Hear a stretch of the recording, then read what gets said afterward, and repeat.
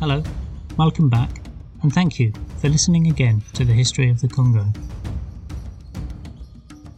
Episode 5, Meanwhile in the East. Last time we left the northern part of the Kingdom of the Congo in the 19th century as part of one man's fiefdom. But before we look at this with a little more detail, we need to pull back and have a look at some of the other regions in this vast and diverse country. Specifically, we must turn our gaze east, in fact about 2,500 kilometres east. We must also travel thousands of years back in time.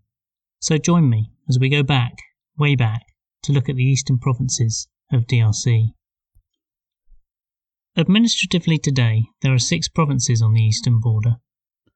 North to south, these are Haut-Uléle, Ituri, North Kivu, South Kivu, Tanganyika, and Haut-Katanga. Looking at the neighbouring states, and again travelling from north to south, the eastern DRC borders South Sudan, then Uganda, Rwanda, Burundi, and Tanzania in the east, and finally Zambia in the south. These have a very, very different geography and history to the west, and exploring these provides a useful context for today's country and the many disputes that ultimately manifest themselves in violent conflict, even today. In the next few episodes, we will explore this region using the records available. Over time, we shall see how these desperate and distant lands became part of one country. We will see how east meets west, not travelling in from the Atlantic as you would expect from the first few episodes, but from the east. But more on this later, much later. As of now, we'll start from the beginning again, giving these amazing lands and peoples the time they deserve. The topography of the eastern borders doesn't mirror the savanna and forests of the west. These borders are the western edge of the Albertine Rift, one of the southern extensions of the Great Rift Valley, the mountainous spine of Africa. This is where the African tectonic plate meets the Somali plate. The tremendous force and pressures from the compression of these two great masses squeezes mountains up from the land. The pressure is not uniform, and between the ranges we find valleys and the great eastern lakes of Central Africa. As a microcosm of DRC as a whole, it is simultaneously one of the most beautiful places on our earth, but with tragedies and hardships endured by its people at a scale to match. Lake Albert is the most northern lake on the eastern border. The lake is fringed by westerly mountains peaking in excess of 2,400 metres, with the Kuenzori mountain range extending the border south to Lake Edward. The Kuenzori peak at Mount Stanley, which ascends to an altitude of 5,110 metres, higher than any mountain in Europe or any mountain in the United States outside of Alaska. Its altitude is such that there are glaciers at the top of this mountain, even though it sits almost astride the equator. South of Lake Edward sits the Virunga mountain range. These don't rival Mount Stanley in altitude, but they have a monumental trick up their sleeve. The Virunga Mountains include the ominous Mount Nyiragongo at just shy of 3,500 metres. Mount Nyiragongo is almost unique in the world, as it contains an exposed lava lake where the ominous red glow of lava is often visible, bubbling in its cauldron rimmed by the crater's edge. The volcano is still very much alive. In 2002, Nyiragongo erupted again after only 25 years since its previous pressure release. The lava flows reached 20 kilometres south to the present-day city of Goma. Within this city, some of them cooled and remained as a reminder to the residents of the power of nature sitting on their doorstep. In most cities in the world, these would have been cleared or maintained as a major tourist attraction. But in Goma, a city of 2 million people, these cooled lava flows are just another part of life. For the adventurous, you can still visit the volcano in the Virunga National Park as a tourist. Foreshadowing episodes in the dim and distant future, though, the dangers here are not just from the tempestuous geomorphology. Here there are armed rebels. These recently shot the guide of 2 British doctors visiting the Virunga National Park to see the magnificent sights. The doctors were kidnapped but released a few days later, officially without ransom, although anonymously a figure of $30,000 has been mentioned. The guide's name was Rachel Katamura. She was a ranger in the national park, and was 25 years old when she was killed trying to protect the tourists. Those of us who like travelling should remember the bravery of the people who are sometimes there to help us. The city of Goma is located next to the Rwandan border and sits on the northern shore of Lake Kivu, which after another small mountain range, which peaks again in excess of 3,000 metres, flows to the second most voluminous and deepest lake in the world, the 676-kilometre long Lake Tanganyika, which has since been designated as the border between the DRC, Burundi and Tanzania. To the south, the mountains stretch and fall to peak at around 1,500 metres, with Lake Mweru as a brief break, running past the Zambian border to Angola in the south. The exception is the oddly shaped peninsula of Haute Katanga, prior to 2015 part of the much greater Katanga province, which protrudes southwest from Lubumbashi as a DRC peninsula into Zambia, almost splitting Zambia in two. We will see why this is part of the DRC later. These mountain ranges offer a unique topography at the southern equatorial zone, with the DRC-Ugandan and the DRC-Rwandan borders housing the only mountain gorilla populations left in the wild. These were made famous by the work of Dian Fossey, which was celebrated in the later Hollywood movie Gorillas in the Mist. Rainwater from the westerly faces of these mountains flows west and north to the central plateau of the Congo.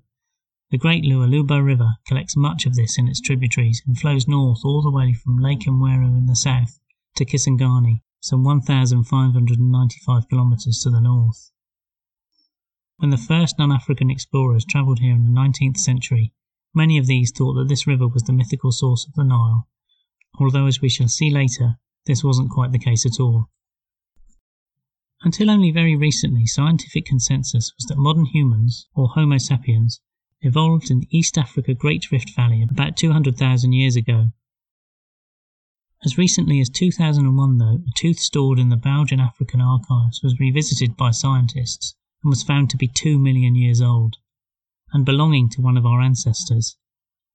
This is not quite as old as other recent finds. Lucy, found at the top of the Rift Valley, was found to be 3.5 million years old.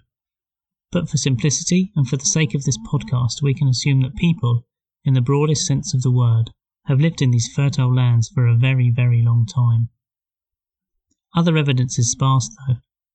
There are no indigenous written records, and the wet equatorial climate stacks the odds against archaeological remains. We can gain a glimmer of how the people living here were connected from the widespread common language of East Africa and today's eastern Congo, Swahili. This is the Bantu language of Central East Africa. In the DRC, it is spoken east of a line splitting the DRC in two across the middle, from the cities of Lubumbashi in the far southeast corner of Katanga, through Kindu, north past Kisangani, as the great river bends to the west again. From this imaginary line, Swahili is spoken all the way east to the Indian Ocean coast. Providing evidence for the cultural influences in this region, the name originates from the Arabic for coast, the plural form of which is Sawahil. Chances are, as you are listening to this in English, you will know some Swahili, Jambo meaning hello, and Hakuna Matata meaning no worries. We've all seen The Lion King, right? Unlike in the West, the people in the eastern DRC have lived with knowledge of the world beyond Africa for centuries. Middle Eastern records reveal sub-Saharan Africans in the Red Sea as far back as the 4th century, connected with slave trading. Non-African literature reveals that sub-Saharan Africans have a long but unfortunate connection with the Middle East. Sub-Saharan Africans are mentioned in 9th century riots in Iraq, where they were employed in the salt marshes, and in the 14th century they were commonplace as household slaves in Yemen. Honestly, we're not sure when the Arabic traders travelled over Lake Tanganyika to today's DRC, but with the shared language, it's not a massive leap of faith to conject that the people inland knew about the Arabs. If the Congo Atlantic coast provides an example of this relationship, we can conject that conquered people were sold to slave traders, unpleasant as that image is. Of course, we are most interested in the people living here, rather than their relationship with others. The most famous historical African empire of this area was the Luba, which emerged in the 14th century near Lake Mweru, at the head of the Luba River before its flow northwards. This was an area that's been settled since the 5th century. Research by the anthropologist Jan van Sina hypothesises that Luba, in a similar fashion to the Kingdom of the Congo, was initially a collection of unified chiefdoms, all of which were independently run by African princes of a common ancestor. The oral tradition of the Baluba, the plural name for the people of the Luba tribe, states that the kingdom was founded by the Basonge, coming from Maniema to the north, under Chief Nkongolo Mwanza. The collective chiefdoms gradually came under the rule of a single king, who ruled under a sacred kinship, similar to the notion of divine right for the European kings, known as the Bolopwe. Chief Nkongolo appeared in the country around 1550, building his capital in Mwebele, just east of present-day Kabongo. This was situated about 360 kilometres north-northwest from Lake Mweru and 500 kilometres west of Lake Tanganyika. The larger chiefdoms incorporated in the Luba were the Kaniok, the Bena, the Kalundui, the Kalanga, and the Hemba, all Bantu peoples. It has been a struggle to find details of these peoples, but I feel that it's important to mention these names so that they are not forgotten. I want to highlight the complexity of the societies and peoples living here before Arabian and Western incursions, each with their own cultural identity. I suspect that there are oral histories still told, but they are tantalisingly out of reach for this podcast. As the YouTuber Tu Congolais puts it, many mysteries, my friend, many mysteries. One thing evident is that some of these were skilled wood, tooth and ivory carvers, and there are artefacts still on display in museums throughout the world from this time. Power was not centralised in the Luba king, and they had an oral constitution based on the will of the ancestors, Kishala Kya Bankambo. This allowed for a religious quorum to provide a check in the king's actions under the Luba religion. At the heart of this religion, Reed Code of Ethics, is the concept of Bumuntu, which promotes a person of authenticity, good heart, and dignity. These were the essential characteristics to be shown by the ruling Bolopwe. As you would expect, there were internal rivalries within the Luba, and tradition tells of a great hunter, Ilungu Umbili, who came from the land east of the river Luabala, and initially helped Chief Nkongolo expand his kingdom to the south. The influence of Ilungu Umbili and the people's admiration for him troubled the chief, and after violent conflict against the man who had helped him build his kingdom, Ilungu Umbili returned to his homeland. Whilst in the Luba kingdom, he had married the two half-sisters who had first introduced him to the king, Balunda and Mabela, both of whom gave birth to his sons after he had left. Balunda's son, Ilungu Kalala, succeeded his father's legacy and over 20 years led the military conquests which allowed the Luba Empire to conquer territories in the south. He rose in prominence and people's respect increased to such an extent that Chief Nkongolo's jealousy of him was so great that he attempted to assassinate him. The attempt was a failure, and the net result was a loss of esteem for the chief, and the younger man escaped to his father's homeland to find refuge where he founded an army and returned. He was victorious, and Chief Nkongolo was killed, and the second Luba Empire, that was to last for 400 years, was founded, centred on Mwanza. The second son was called Kisulu Mabele, and he too had a significant role to play. He travelled southwest and helped bring the organisational structure of the Luba Empire to allow the Lunda Empire to develop. We have met these in the last podcast, and these are the third of the great African kingdoms in the DRC which grew from the 15th century. The Lunda Empire, although originating from the Luba Empire, they are often referred to as a combined Luba-Lunda Empire, grew to a greater geographical extent than its mother kingdom. It was centred on and around the headwaters of the Kasai River, in the present-day province of Kasai Occidental, north of the town Tishipaka in the central south. Eventually they enveloped the south of the Luba lands all the way to Lake Mweru. The Luba-Lunda empires were particularly significant as the system of government was based on a central rule, with broadly loyal chiefdoms who were loyal to the centre, similar to feudalism.